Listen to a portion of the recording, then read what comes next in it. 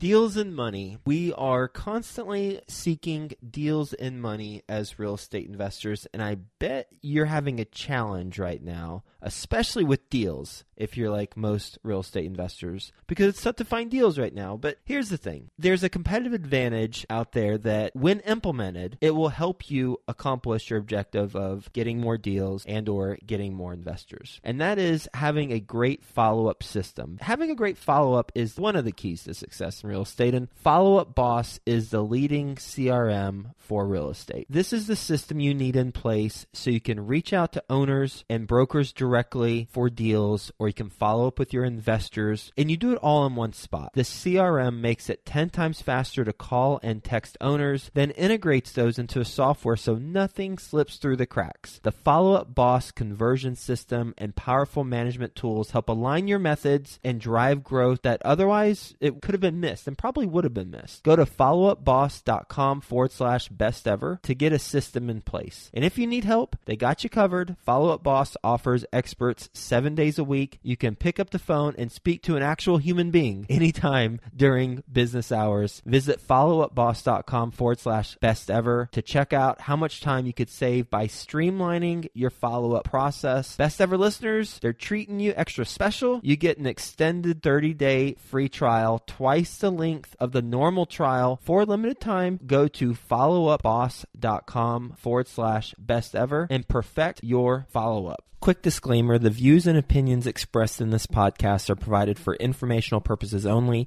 and should not be construed as an offer to buy or sell any securities or to make or consider any investment or course of action. For more information, go to bestevershow.com. Being a partner, you really can kind of just add to the partnership through your strengths, and you basically partner away your weaknesses and other people's strengths to make up for your weaknesses. Best Ever listeners, I'm excited to introduce you to our newest host that we're bringing onto the team. His name is Slocum Reed. Along with myself and Ash, Slocum will be providing value to every interview he does. I've known Slocum for years, and I've watched his portfolio continue to grow. He currently owns and operates 65 units, including converting 3 units into an office building. So he's an owner-operator. He's coming from certainly a different perspective than I have. I know he's going to bring his expertise and cut through the fluff and get the best real estate investing advice ever for you. So welcome, Slocum Reed. Best Ever listeners, welcome to the Best Real Estate Investing Advice Ever show. I'm Slocum Reed, and I'm here with Matt Bettinger.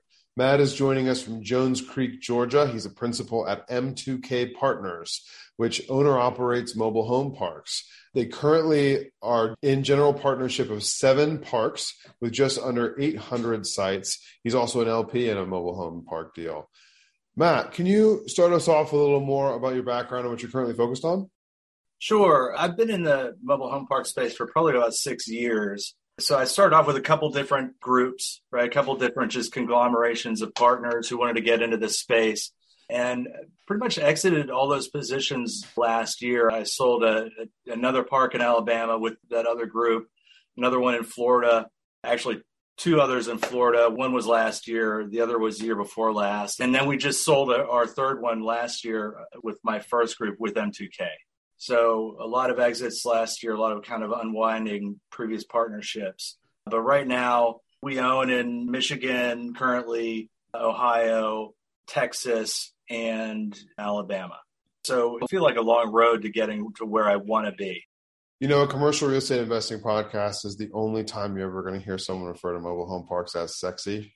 But they're way sexier now than they were in 2016 when you first started. That makes the last couple of years a good time to be a seller of mobile home parks, doesn't it? Yeah, it does. It is funny. One of the things I remember when I first bought my first mobile home park, I was telling my parents, I was all proud of myself. And my mom goes, "What are you doing?" And it's funny, right? Because she says, "What if there's a downturn in the economy?"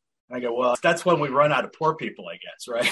Yeah. I mean, it is interesting. That's one of the benefits of it is that it's somewhat recession resistant. So I've been in it for a little while. Yeah. So what were you doing before mobile home parks?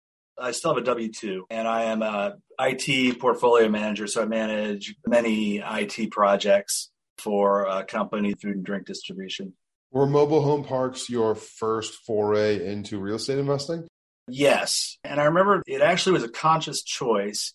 I went down the road of, okay, I've got to find something. I was always scared to do single family, to tell you the truth. And it's just kind of dumb. I don't know, just the thought of putting all my eggs in one basket.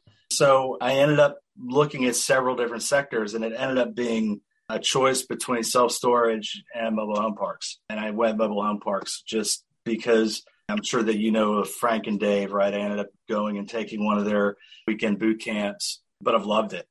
Gotcha.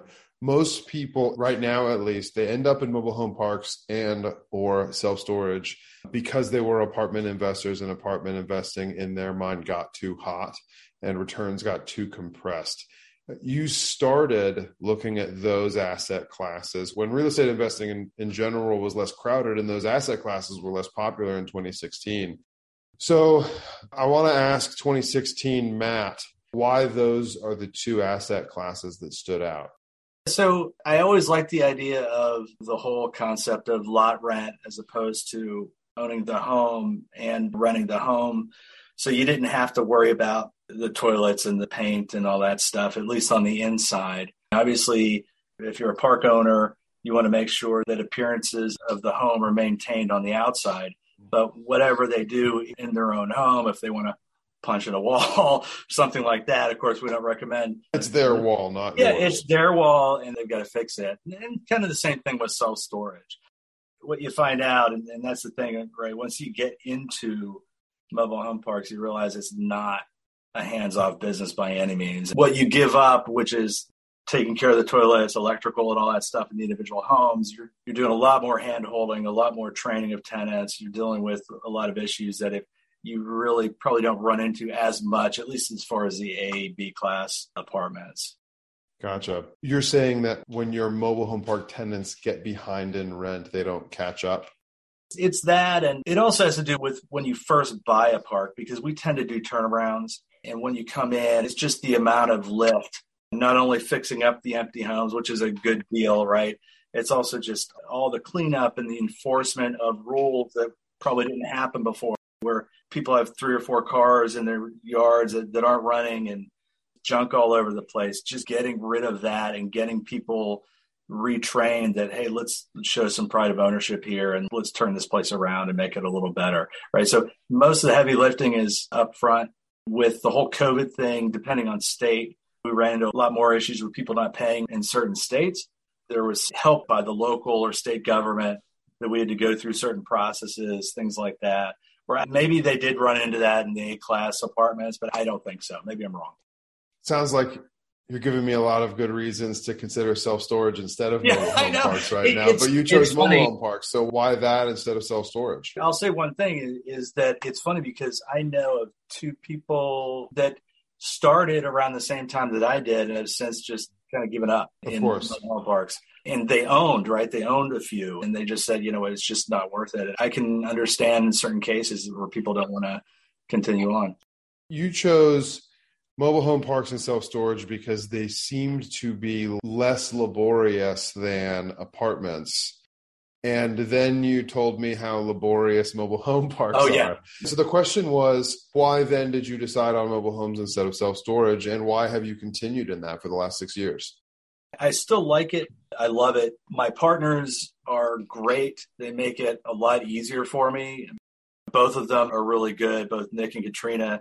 Katrina is in charge of operations, so she bears a lot of the brunt of dealing with all this stuff that I'm talking about. And so she deserves a lot of credit here. And Nick does a lot of the turnaround. So he's been in charge of going in. Like one of the parks we bought in Michigan was 20 or so empty homes. And so we're able to go in and redo them and all that stuff. So what it comes down to me, it comes down to choosing the right partners. Makes it a lot easier than it would if I were doing this on my own, or if I chose partners who had the exact strengths and weaknesses that I do. Also, there's just the well-known market. When looking at mobile home parks versus self-storage, mobile home parks, you can't build them. Well, you can own a self-storage and someone will build one across the street. So there is that threat in storage of prices going down or your pricing power going down due to increased competition. And really don't run into that with us. So, are you still buying mobile home parks? Trying. It's getting harder and harder. right? Matt, that's where I'm going with the question, right? Because to your point, limited supply, and from the landlord investor perspective, increasing demand. So you're seeing compressing returns. When was your last acquisition of a mobile home park? Well, it was in January of this year, but even then, it wasn't us finding it. I mean, we had JV'd with another group who were turnaround experts, let's say. That's the 400 spaces in Alabama. I mean, we've been able to buy just about one a year, but we've been really choosy. And honestly, the one in Michigan, we've more than doubled the value. The one in Texas, we bought right and was through, we JV'd with another guy who found it. We were able to kind of go through and get rid of a lot of the issues there, but we've increased the value there a lot. Same with our Ohio park. So these have been turnarounds. I think the people who are buying fully turned around, turnkey at 5 caps, I don't know how they make money, especially people that are on our size. If you're one of these big REITs, I mean, that's a possibility where they've got really cheap money that they're getting from insurance companies that are expecting like a 4% return or something like that. Matt, I like the points that you're bringing up. And keeping in mind that the Best Ever Podcast is a daily podcast specific to commercial real estate investing. And that, about every couple of weeks or so, we have a mobile home park specialist on the podcast. We also have a very sophisticated listener base for this podcast. So I get the feeling that a lot of our listeners are aware that mobile home parks are hot. Thank you, Brandon Turner, for telling the whole real estate investing world that I need to get into mobile home parks. Thank you for making it so hard. Thank you for compressing returns. I'd like to speculate about the future with you, recognizing that we're talking about speculation. To your point, fully stabilized market rent 5 cap mobile home parks, and how could that possibly work? So I want to play devil's advocate and try to explain how it could work. And please. Then maybe this will help me. Yeah, please be realistic and tear me down. That's the whole point, is to have this conversation. Yeah. But it's worth noting that we are recording this episode in mid-April 2022. Consumer price index record, inflation, highest since 1981. Here's an argument for how that stabilized 5 cap mobile home park deal could work. While we're seeing inflation and we're seeing the Federal Reserve attempt to taper inflation with increasing interest rates, one of the things that's doing is it's increasing the cost to borrow, making it more difficult to fund development projects, also making it less affordable for people to be first-time home buyers. While this effort from the Fed may reduce inflation, it's also making home ownership, apartment development, home development more expensive, which is going to force a lot of people to remain renters when we already don't have enough inventory of rentals for people to live in, which is going to push a lot of people downward. People who should be staying in A and B class apartments, meaning those apartments are not available, pushing more people into C class, pushing more people into mobile home parks. It's a fixed supply. Demand, not only for investors, but also renters, will increase. That demand increase will accelerate because of what's happening in the economy. Rents go up. And even though that 5 cap is stable now, the rents are so much higher 5 years from now that it still sells at a profit that gives solid returns to investors. Now, I'm not sure whether or not I believe everything I just said, but it is an argument that the buyer could have made when they bought it. So let's talk about that. Now, I agree. I think it's possible. So if inflation goes up, right, your rent's going to go up with inflation. That I agree with. But I'll tell you one thing, though. Yeah, is that the people who bought a 5 cap, let's say, and I'm just doing the math in my head, and I'm not saying that I've got all the answers. I could be totally wrong here. I'm fine with that. But what I think gives you the biggest risk is if you have short-term debt, right, like 5-year debt, and you bought at a 5 cap, and you realize, okay, rates are going up, which also means that it's also going to push your cap rates up, theoretically, right? So I don't know. It's always possible, but I don't think people are going to make as much as they think they are. I think it'll be an okay return. I'm not saying that they'll be giving them back to the bank, but it's a guess. If you're buying something where there's no upside, it's a bigger risk. Slocum, the investor, agrees with you. Slocum, the podcast host, wants a juicy conversation. That's right. So let me go ahead. Yeah. I was going to say one thing. One thing that we're doing at M2K, and we're trying to figure out alternate ways to get it to stay in the market, to get other people that invest with us in the market. So we started coming up with a lending platform, and it's not like fully baked, but we're trying to get it out there probably within the next 2-3 weeks, where we basically get with investors and find operators that want to buy a park that maybe is under the level of a major bank. And if they're looking for a short-term loan, short-term meaning like 2 years max, to be able to package up people's investment money into a loan. And then basically that'll get a lot of our investors pretty good return. And as a backstop, right, if everything goes to heck and they stop paying and we have to foreclose, well, then we've invested along with them and we'll go in and run the park and turn it around. So it gets people to invest in the space. Maybe the people are a little too scared or don't have the experience to do it and they want to dip their toe in. This would be a good way for people to dip their toe in. So we're trying to figure out some of these alternate ways of expanding and kind of getting into the market more. We'll get back to the show, but first, some sponsors I'm confident you'll find value in learning more about. When it comes to scaling your real estate business, is lack of capital holding you back? Raising private capital on demand can be a major challenge, but you can get the knowledge and tools you need to succeed when you attend Dana Cornell's 4-week Raise Capital Masterclass Live. After starting out with no capital or relationships, Dana has raised over $1 billion twice in the past 20 years. And he has made it his mission to share the best of what he's learned with business owners and investors like you. You can learn more at danacornell.com/best ever. Dana's Raise Capital Masterclass Live allows you to immediately unlock and raise capital on demand, drastically increasing your business's growth.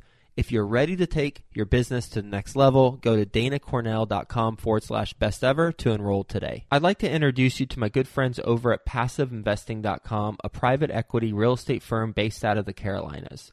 PassiveInvesting.com makes it easy for you to start investing in real estate.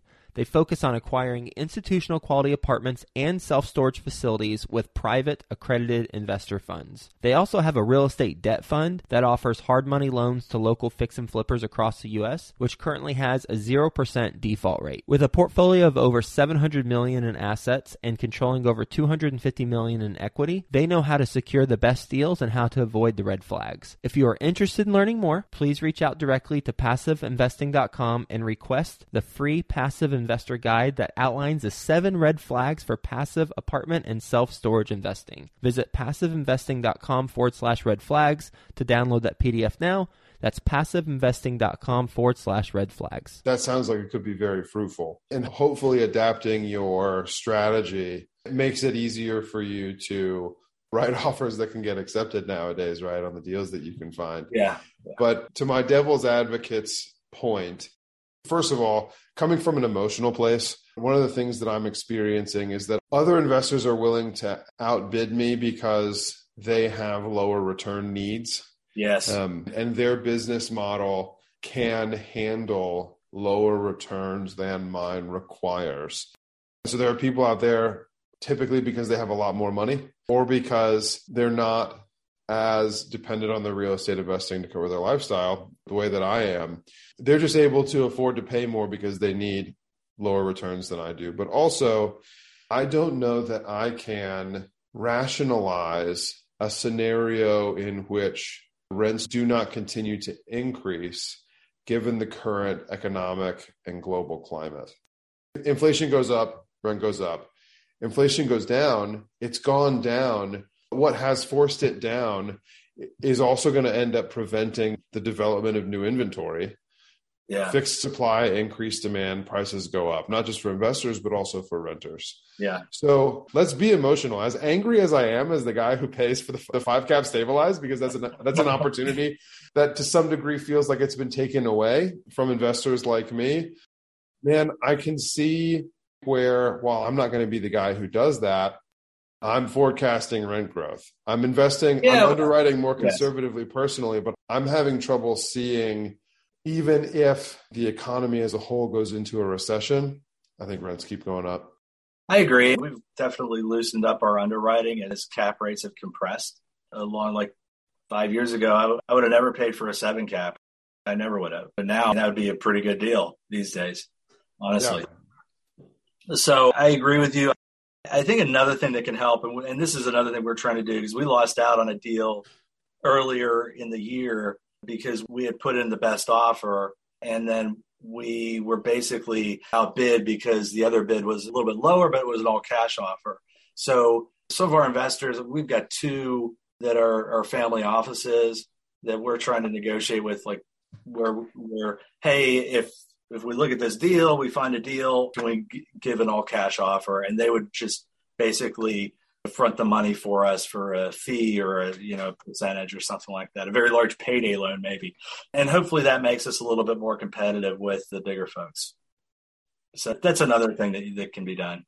I'm getting the feeling that our best ever listeners are telling us it's time to stop whining and start talking about how we're actually adjusting our analysis and how it is that we are adapting to the changing climate. So outside of relaxing your cap rate needs to adapt to the changing market, what else are you doing to put yourself in a position to write competitive offers? You mentioned one thing, some of your investors being family offices, can they put you in a position to make cash offers that can have a better chance of winning at a lower price point and therefore higher day one cap rate? What else are you doing? We've got a marketing department basically where we still market direct to owners, and it's also just getting on the phone with them. I think a lot of times when they get these calls from folks, it's either a recording or they want to set up a call. I think it's a little warmer. A lot of these folks who still haven't sold, they want to hear somebody. They want a good story. They want somebody who's going to take care of their baby, right? Totally. We're just not going to knock it down or kick out a bunch of people and all that. I know that that's helped us with 2 of our acquisitions where we're up against others. And so it does help. Other than that, I'm not sure. I'm really talking with investors. I mean, for my partner, Katrina, she was up this week at our Michigan and Ohio parks, and she spent a lot of the time going around and meeting other owners, other local park managers, park owners. Get direct to sell. Stuff like that. Yeah. Totally. And honestly, at that point, I'd rather sell to her versus some rando guy out of New York that they've never met that probably owns about 90 other parks and doesn't give a damn about them. Yeah. I heard an interview of Tim Ferriss once. He's written all the 4-hour books. Oh, yeah. He's awesome.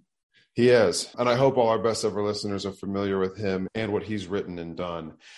In the interview, he said that all tactical advantages in business, especially when it comes to acquisitions, all tactical advantages can be categorized into one of 3 groups. There are informational advantages, analytical advantages, and behavioral advantages.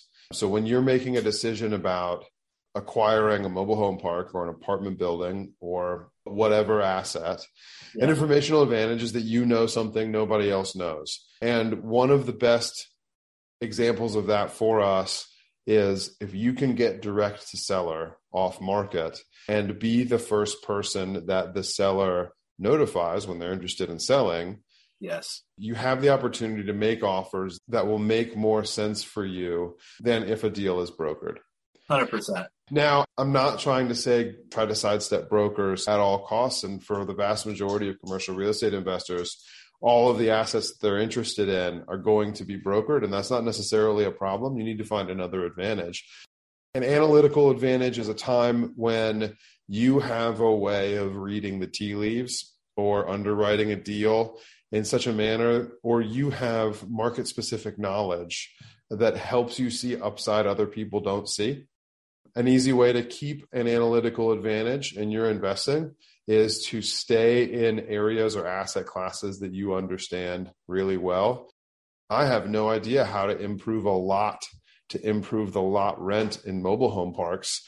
You have an analytical advantage over me there, Matt, for sure. Example. And the third is a behavioral advantage. Some people can say behavioral advantage is just stick to your guns, stick to your numbers, don't make offers that don't make sense. And in the long run, that'll work out for you. But another way to look at it is remaining disciplined can also mean remaining in the lead generation mindset of finding all of the mobile home park owners and operators around your parks, being the one who gets in front of them, demonstrates that you're the person who's going to care about their people when you acquire their property, when it's time for them to sell, but also maintaining the discipline of getting in front of deals, whether that's getting in front of brokers or getting in front of sellers directly.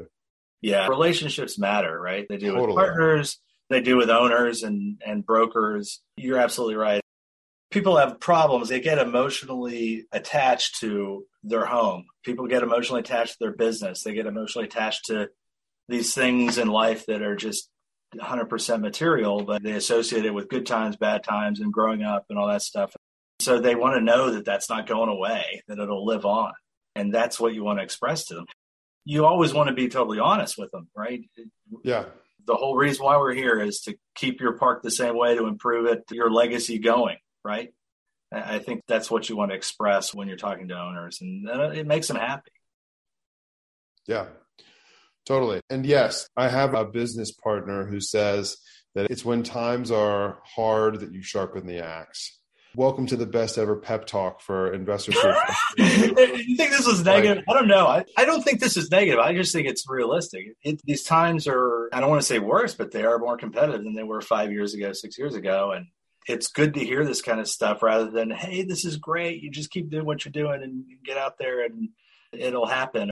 You want to be able to keep up and know the market where it is today, not where it was 5 years ago, and adjust. Yeah, absolutely.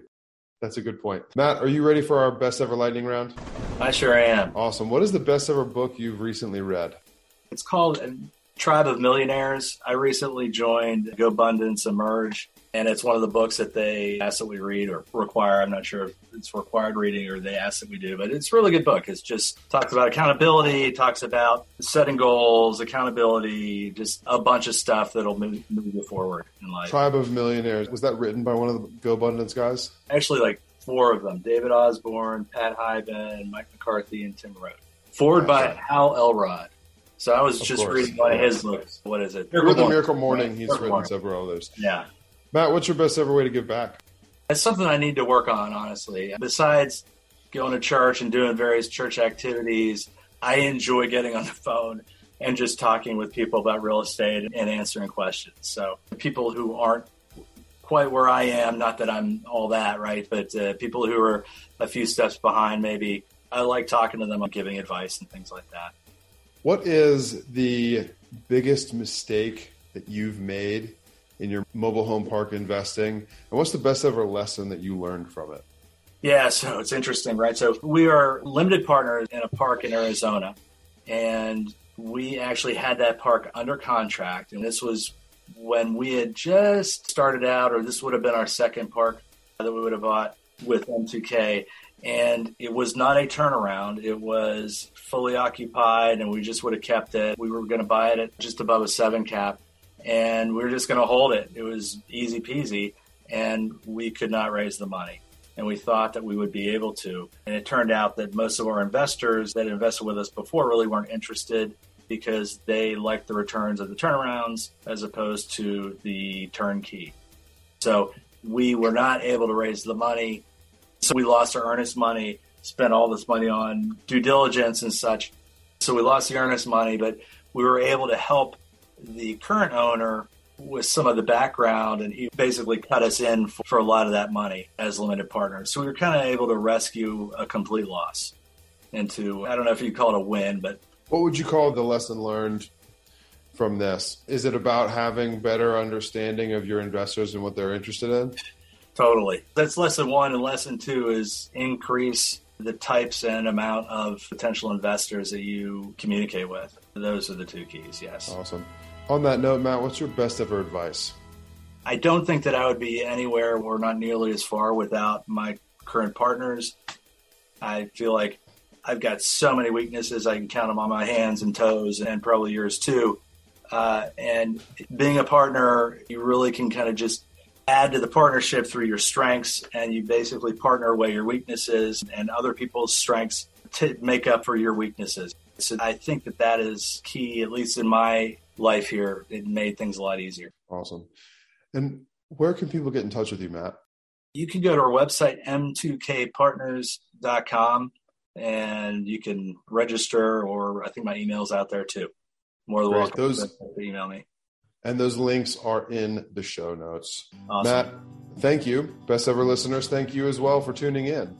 Thanks, if you get value from this conversation, please do subscribe to our show. Leave us a 5-star review and share this episode with a friend who we can add value to through our conversation. Thank you, and have a best ever day.